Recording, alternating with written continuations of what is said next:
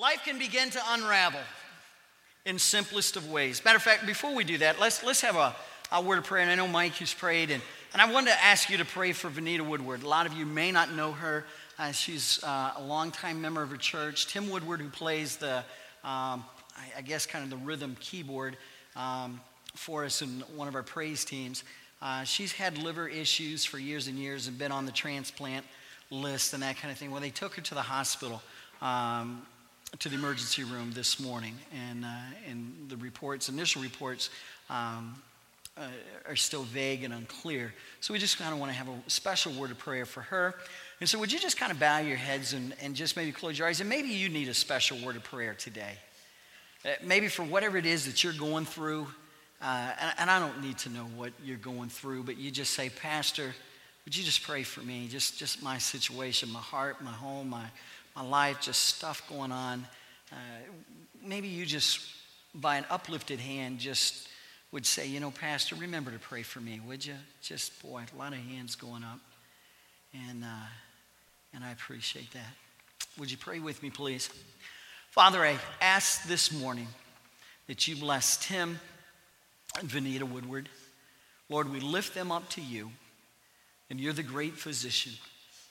All of the other doctors here, and we appreciate their talent and their abilities, their wisdom and their skill. But they're practicing physicians. You're the great physician. They have to diagnose. You can put your finger right on the issue. And so, Father, we ask that you bless Vanita and Tim. And Lord, just put a hedge of love and protection around them today. Father, I also pray for the many hands that were raised. Father, for hurts, for stresses, for issues, for problems, for cares, for concerns. Lord, whatever it is that is there on our heart, Father, you're the giver of peace. You're the initiator of hope. And I pray that you just speak to our hearts, Lord, through the message this morning. Lord, be closest to the heart that's hurting the most. And we'll thank you and praise you in Jesus' name. Amen. Life can begin to unravel on the simplest of days over the simplest of things. I'm going to sit and stand a little bit here today.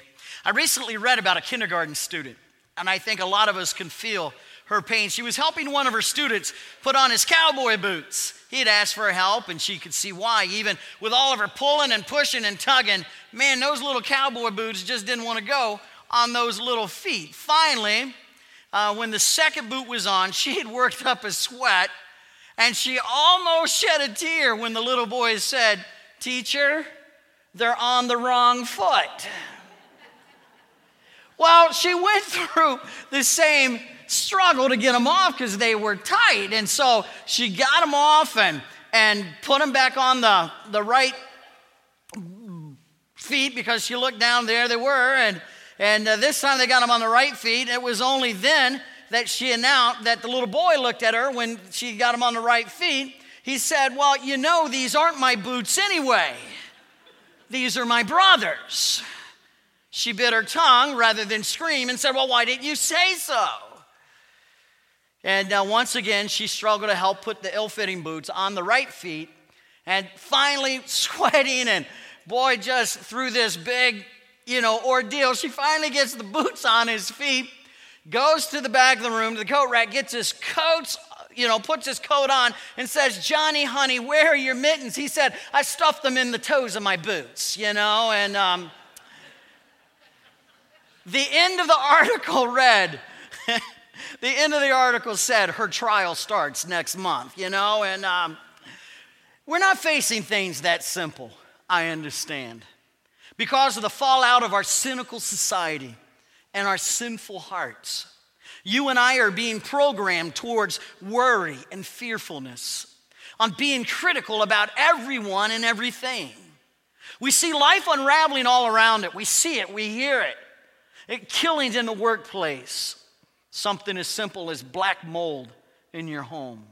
weather disasters, fractured families, forest fires, divorce, economic woes, acts of terrorism, the homeless, fallen ministers, broken hearts, child abuse, spouse abuse, chemical dependence, deadbeat dads, scandals among CEOs and famous athletes, and steroid use, uncertain future, job insecurity. Man, we're living right there at it. One of the most common conversations I have these days with folks before I head off to teach a Sunday school class in the mornings is, what are you hearing about your job? Do you still got your job? And it's slow everywhere. You know, these are confusing times. And sometimes when you look at all of that list of things I just read and you try to compare it against a compassionate God, sometimes the answers can get a little confusing, can't it? Why in the world would God allow deadbeat dads or natural disasters? Why in the world would God allow airplanes to be used as missiles and go into towers on 9/11? How could God allow his chosen people, the Jews, to live in bondage for 400 years? And sometimes when we ask questions and we get misunderstandings, and those misunderstandings cause us not to trust God. Because we can't make sense of it, the conclusion is God can't be trusted. Have you ever been there? Mike has. God, I can't figure it out, so I'll trust me instead of trust you.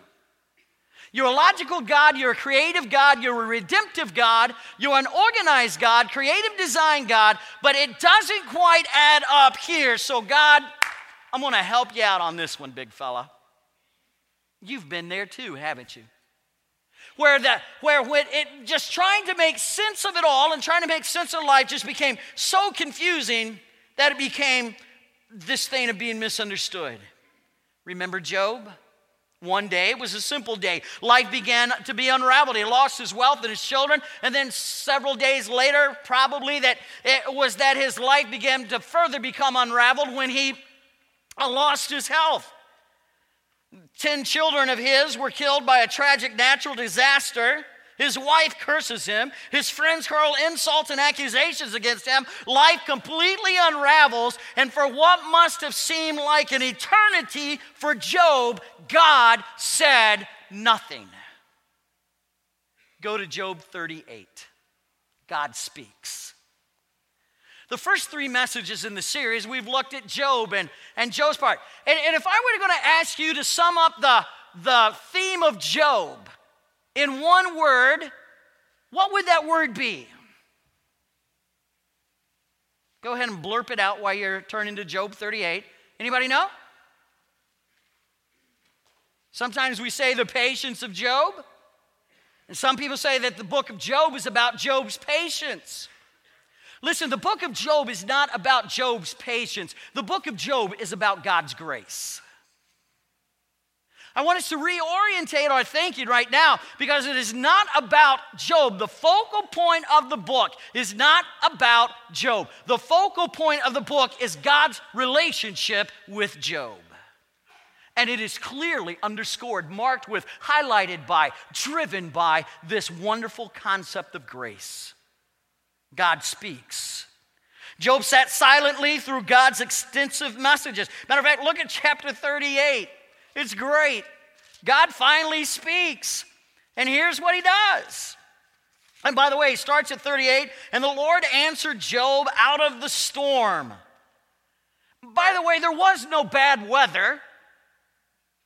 It was talking about the storm in his life, the conflict, the tension, the drama, the unraveling of his life. It was into that God spoke, to the hurt and the anguish, to the confusion, to the misunderstanding, that God speaks. And notice what God does. He says, who is this that darkens my counsel with words without knowledge? Brace yourself like a man. I will question you, and you will answer me. Basically, he's saying, all right, Job, for about 36 chapters now, your buddies and you have questioned me. Sometimes you and they have questioned my integrity. Sometimes you and they have questioned my trust. Sometimes you and they have questioned how I interact with you. And so, Job, I want you to stand up like a man, buddy, and I want you to man up, and I want you to answer these questions. And you have a series of questions until the end of chapter 41. Amazingly, God never answers Job's question. He doesn't even come close to those issues. Instead, he escorts Job around the universe and into the seas, introducing him to several of the animals of the field and the birds of the air. And though God doesn't answer Job's questions, before the end of the book, the man with boils is bowing in submission before the Lord. I want you to understand that at the end of the book, Job is submitting himself to the authority and the relationship of God, and he has received no answer. Not one. Matter of fact, he is asked bukus of questions by God that he does not give an answer to God about, because quite honestly, he doesn't know such things. Go to chapter 38. He said, where were you when I laid the earth's foundations? Tell me if you understand. Who marked off its dimensions? Surely you know, Job. Who stretched a measuring line across it? And on what were its footings set? Or who laid its cornerstone? And while the morning stars sang together and the angels shouted for joy. He's saying, Job, do you know how all that works, buddy? Do you understand how the physical world works? Who shut up the sea behind the doors? And then it burst forth from the room. Verse 9, when I made the clouds a garment and wrapped it in thick darkness, when I fixed it for limits and set it with doors and bars upon place. And it just goes on, hobnobbing around the universe, inside the animal world and inside the oceans, and then back out into outer space and even into the heavenly realm, and referring to angels. Though God doesn't answer Job's questions before the end of the book, Job is submitting to the authority and to the grace of God. The one who permitted, in fact, personally approved of what would happen to his servant Job. He offers no answers to the man's specific questions. And yet, I repeat, Job humbly submits. Not because he received an answer, but because he experienced God's grace. See, now, a lot of us are going to be faced with a choice. When we're hurting, when we're doubting, when we're confused, when we have those times of lack of trust or misunderstanding, we got to decide, do I want the answer or do I want God's grace? If you want answers, I don't know if you'll understand it any more than you understand how the Lord formed the foundations of the world, or hung the stars out on nothing to shine, or what makes angels sing in the glories of heaven. But what will satisfy your soul, what will bring comfort and peace, is not answers, but grace. Grace. We sing a lot about grace. There's a wonderful song, Grace, Grace, God's Grace. Evidently, Job learned something here that we all need to know. While we, like Job, will not have all the answers or even most of our questions answered, Job learned that there was something much more important than having our questions answered, and that's to experience God's grace. And when faced with the choice of life to have answers or God's grace, choose grace. Matter of fact, if you were to ask me the theme of the book, I would say it's grace. He learned more about God's grace than he could ever have learned from having his questions answered. Look at what Job learned. Go to Job chapter 42, and we'll kind of hang there in Job 42 for the rest of the text and the rest of the message. Look at what Job learned. He learned that there's nothing that God cannot do. In grace taught him that there was nothing that God couldn't do. Look at verse 2.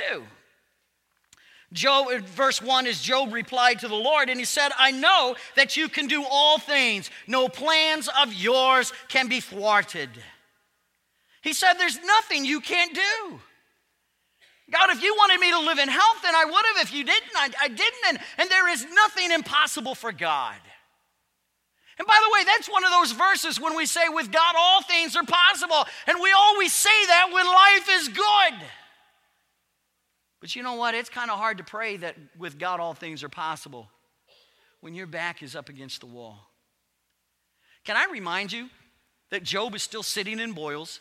His three kind of poor friends are sitting across from him, and his wife probably has not repented yet from cursing Job and wanting him to die. He's had 2 chapters of questions from God, but there has been no change in his life except that he has now experienced grace. He's still grieving over the loss of his 10 sons. He still kind of is clueless about what he's going to do for wealth and substance and doesn't have a clue how to get rid of the boils all over his body. But he got something better. He got grace. And grace taught him that there was nothing that God cannot do.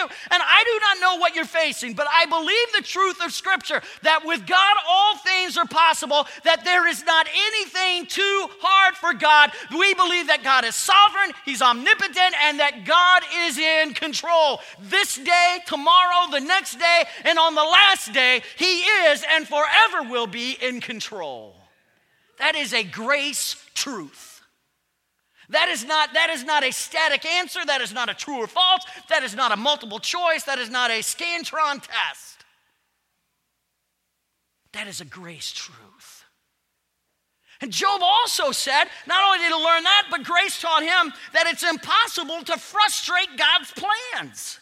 Look at the end of verse 2. Nor his plans can be thwarted. Job's choice of words says that God's purposes cannot be blocked, that God's purposes cannot be restrained, that God's purposes cannot be stopped. His intentions can neither be altered nor disrupted. What God purposes, God will bring it to pass. Why? Because He is God and He can do what He wants to because He is God. And so if God can do everything, then I'll trust this one who can do anything, and I will submit to Him and live not in the realm of answers, but live in the realm of grace. Now, I'm not talking about blind faith here. I'm not talking about not understanding theology and doctrinal truth. I'm not talking about searching deep in Scripture for answers. I'm just telling you that sometimes when we hurt, the greatest experience you need is not an answer from God. The greatest experience you need is the grace of God.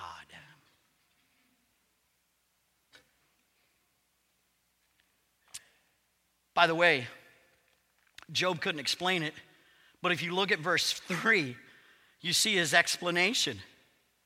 Job says, you ask, who is this that obscures my counsel without knowledge? Job says that was a question that God posed in chapter 38, 39 and 40.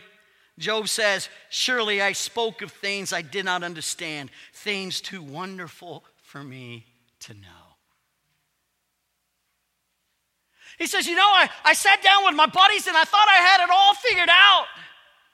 But the ways of God are so above me, so beyond me, so far surpassing me that I could never figure it out. And His ways are so beyond me that even if God could explain it, my puny mind could not understand it.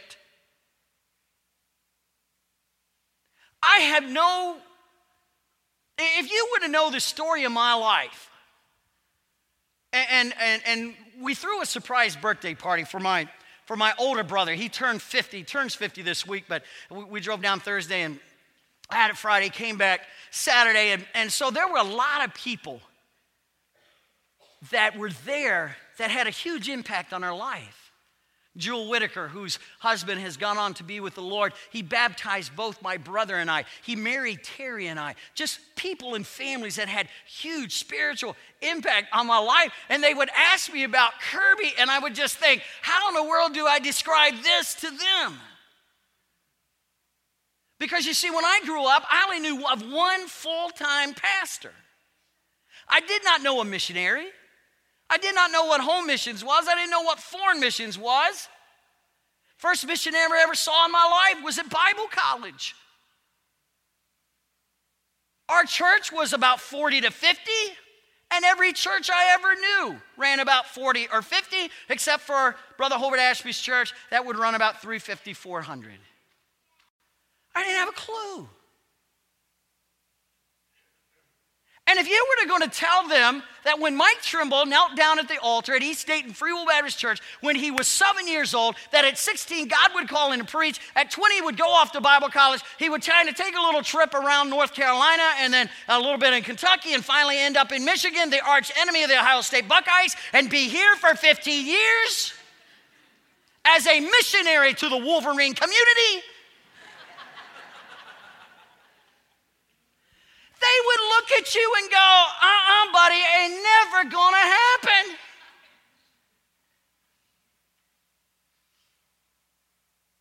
And you know what? In some things in life, you look at it and you just gotta say what Job said at the end of verse 2. Surely I speak of things I do not understand, things too wonderful for me to know. Do you understand what God had to do to bring you and your wife together?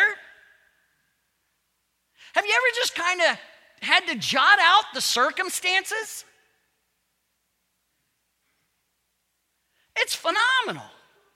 My wife was born in Alaska. She was raised in Georgia. I was born in Ohio, didn't even have a clue that Alaska was part of the United States of America.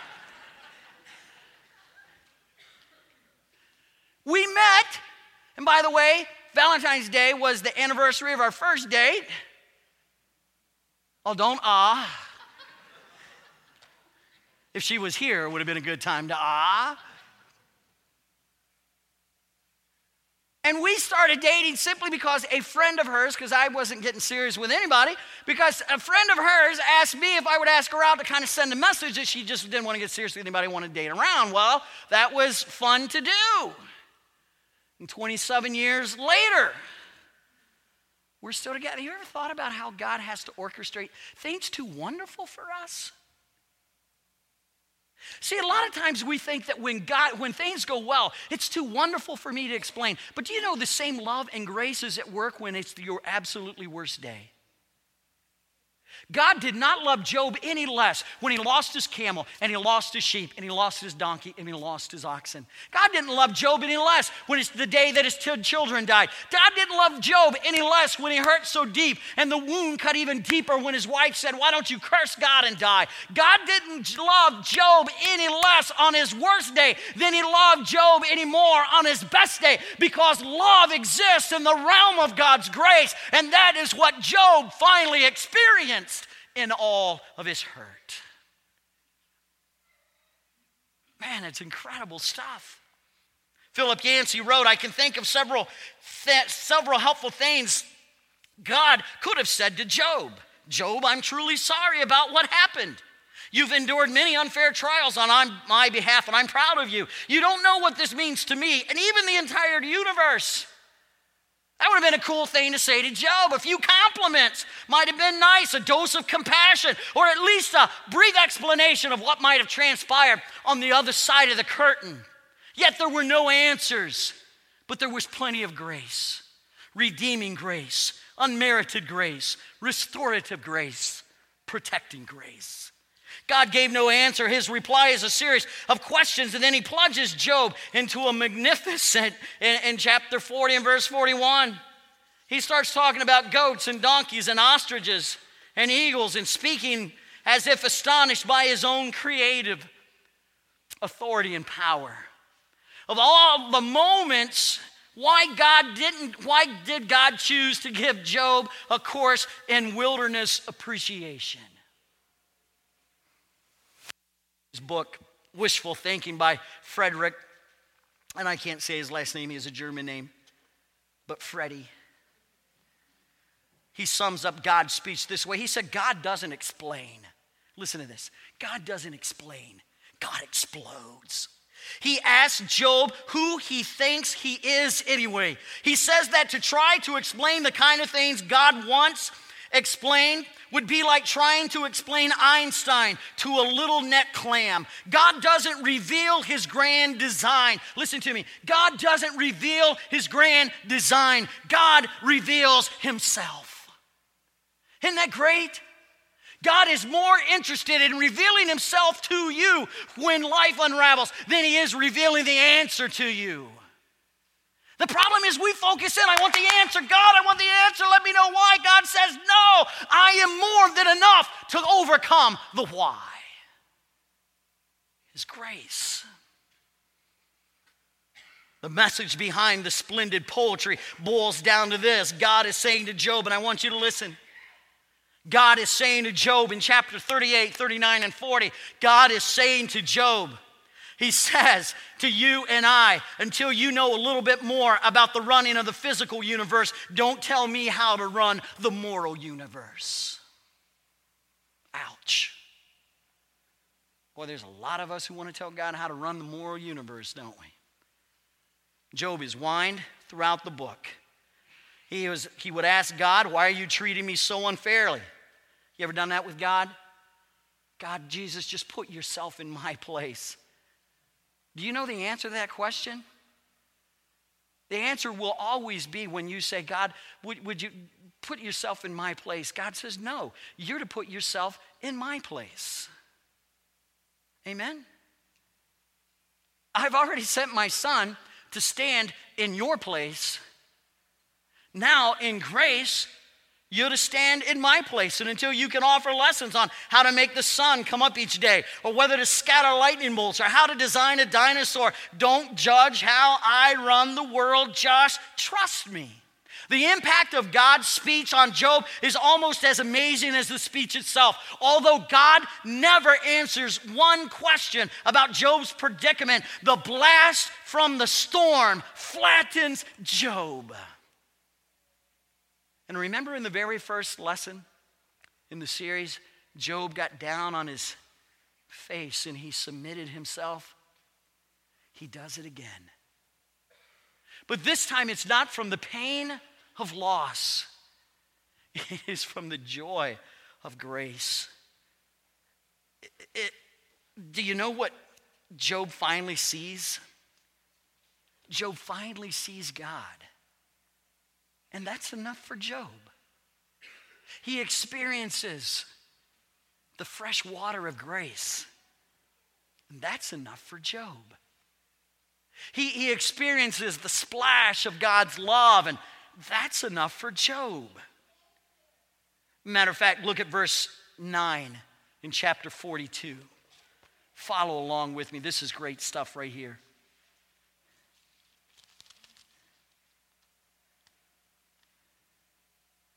By the way, after the Lord had said these things to Job, now he's addressing Eliphaz the Temanite.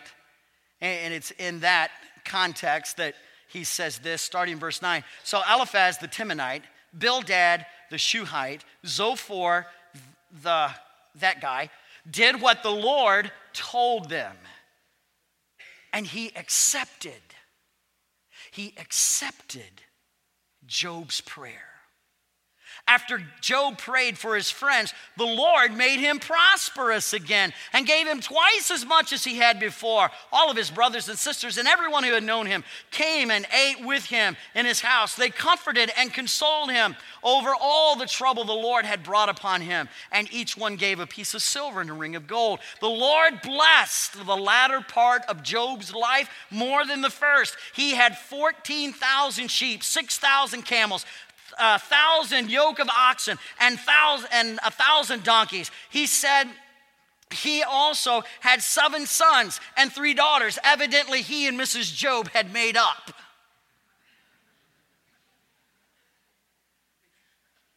And the first daughter he named Jeminiah, the second Keziah, and the third.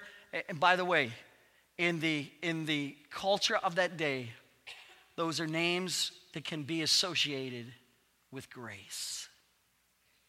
Grace. Look at verse 16. After this, Job lived 140 years. He saw his children and their children to the fourth generation. That's children, grandchildren, great-grandchildren, great-great-grandchildren. And so he died, old and full of years.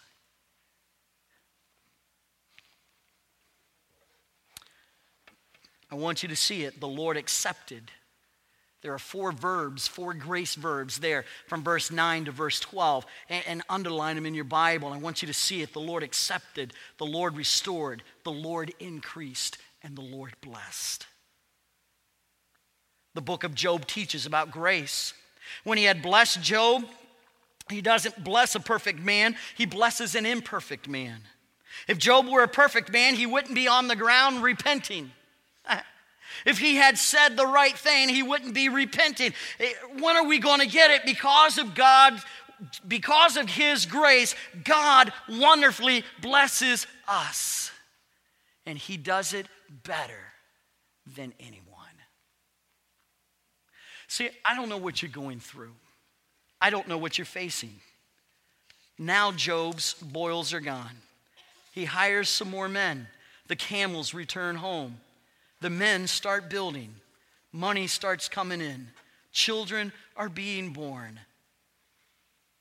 And he's blessed more at the end of his life than at the beginning of his life.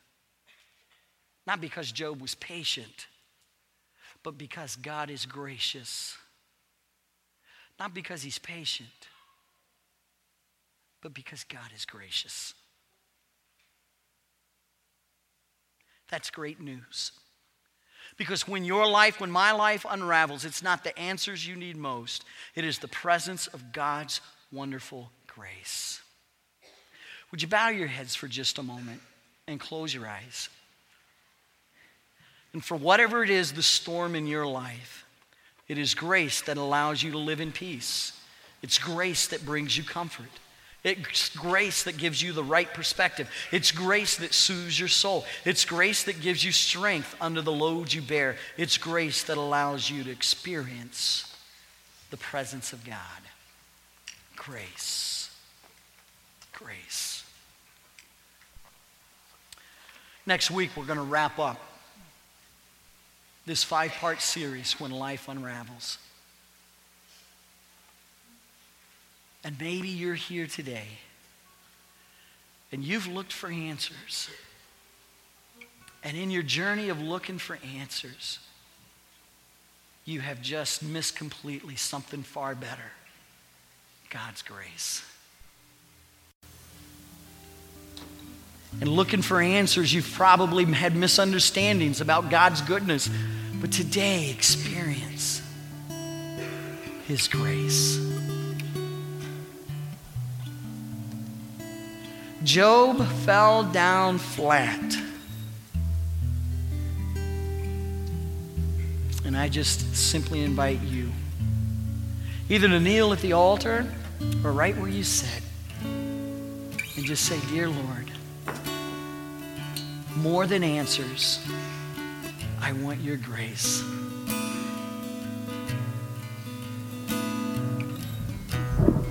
I can identify with Job talking about things I don't understand, trying to comprehend things that are too wonderful for me.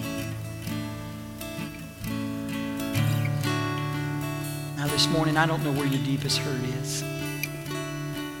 I do know where your best help comes from, and that's the grace of God. Would you stand to your feet and let's pray together? Lord, in just a few moments, we're going to give us an opportunity to respond. And Lord, maybe some folks just need a quiet place to pray in their seat, or maybe they just feel compelled to come and pray at an altar of prayer, to look to you, not to answers, to trust your grace and not their own inadequate conclusions of the matter. And Father, I pray, Lord, for protective, restorative, healing grace. Grace that soothes the soul and calms the heart.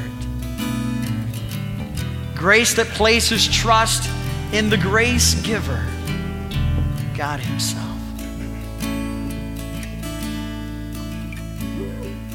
And Lord, for whatever we face in the future, we put it in the realm of your grace. For whatever we're experiencing in the present, we drop it in the lap of your grace.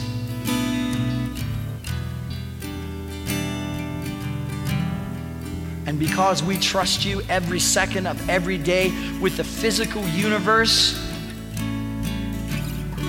without wondering how electrons and protons and neutrons hold a chair together or create friction so tires can grab on a road and get us to church, or even understand the intricacies of oxygen. Lord, may we trust your grace. May we trust your grace. Because grace accepts, grace restores, grace increases, grace blesses. Hey, would you just real quiet as Mike just plays for us for a second? If you just want to, I just want to give you an opportunity to pray without me saying something. All right? If you want to pray where you're at, if you want to kneel at an altar, I just want you to pray.